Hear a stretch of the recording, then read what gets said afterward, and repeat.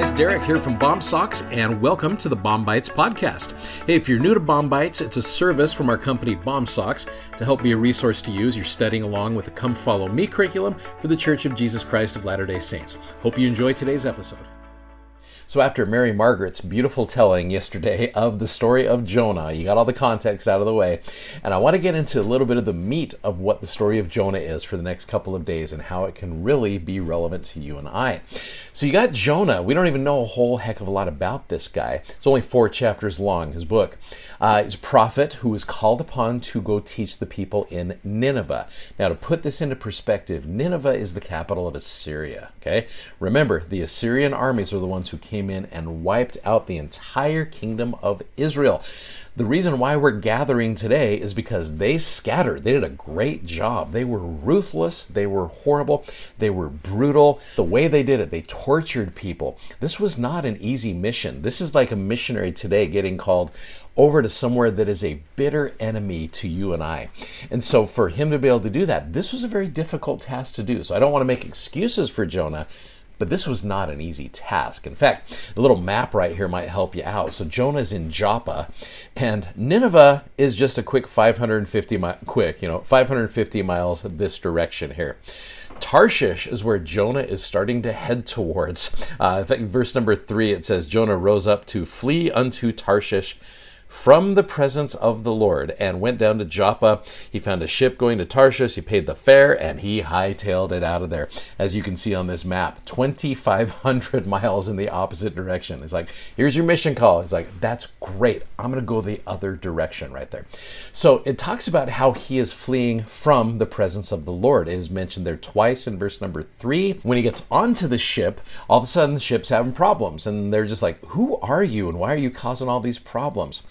Well, you go to verse number 10, it says, the men were exceedingly glad when Jonah recognized that he was the problem. The men were exceedingly glad and said unto him, why hast thou done this? For the men knew that he had fled from the presence of the Lord. So that phrase is an interesting one, because why would anybody go from the presence of God? Here is the presence of God where he will help you. And what do? You hightail it out of there. I think for me, when I start acting on my fears, it's when I am forgetting that God is the one who can help me through stuff, and I am too focused on the problem itself. And when that's the case, I want to bail and I want to go the opposite direction. And I really think that's one of the reasons why you see a lot of people leaving the presence of the Lord.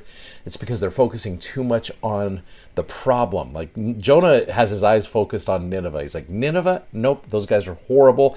I'm out of here. He forgets that there are so many instances in the scriptures where God has been with them. When the presence of the Lord is with you, he will help you. Dozens and dozens and dozens of stories, whether it's David and Goliath or Daniel in the lion's den, or you go into the book of Mormon, Nephi, there's so many ones where the presence of the Lord is with you. He will help you. He says so many times, I am with you. So why would someone leave the presence of the Lord? It's when you focus so much on that other thing that you forget that God is with you. Well, what happens to Jonah? The end of verse 17, a large fish comes in and swallows him, and he's in the belly of the fish for 3 days and 3 nights. Now you go over to chapter 2.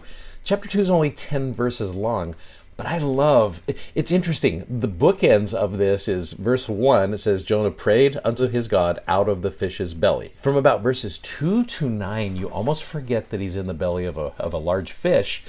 But you read about this as if you are trying to repent and to change, or you're in a difficult situation. You look at some of these verses, like verse number 2. I cried by reason of mine affliction. How many of us have done that? We cry by reason of our afflictions unto the Lord, and he heard me out of the belly of hell, cried I. And thou heardest my voice.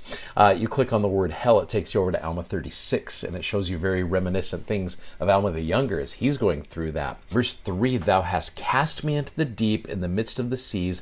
The floods encompassed me about, and all thy billows and thy waves passed over me. There's some great symbolism there to our trials.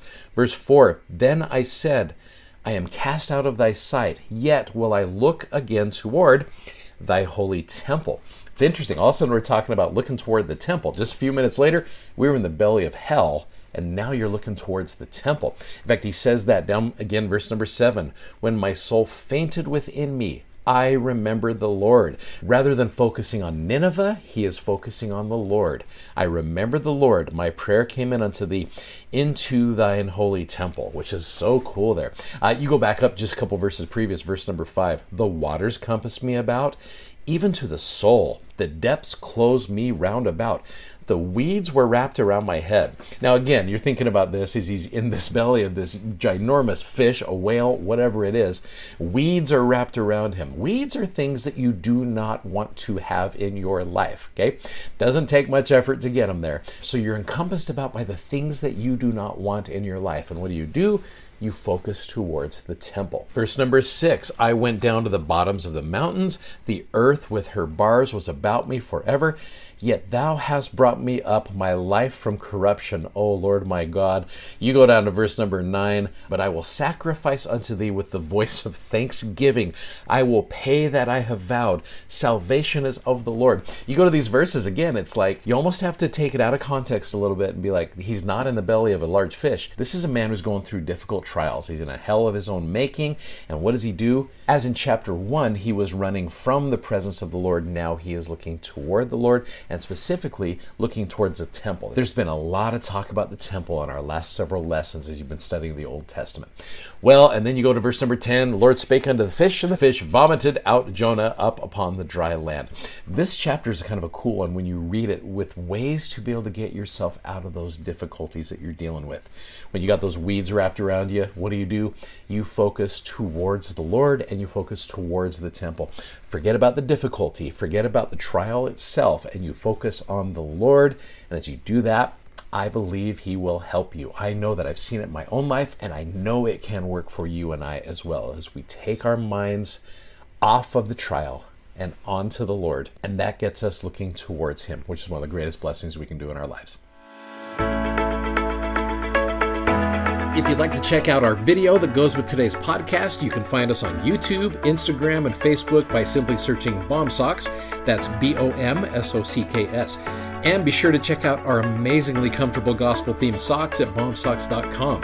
Thanks for listening, and hope you'll join us again for more episodes of Bomb Bites. Godspeed, and have a great day.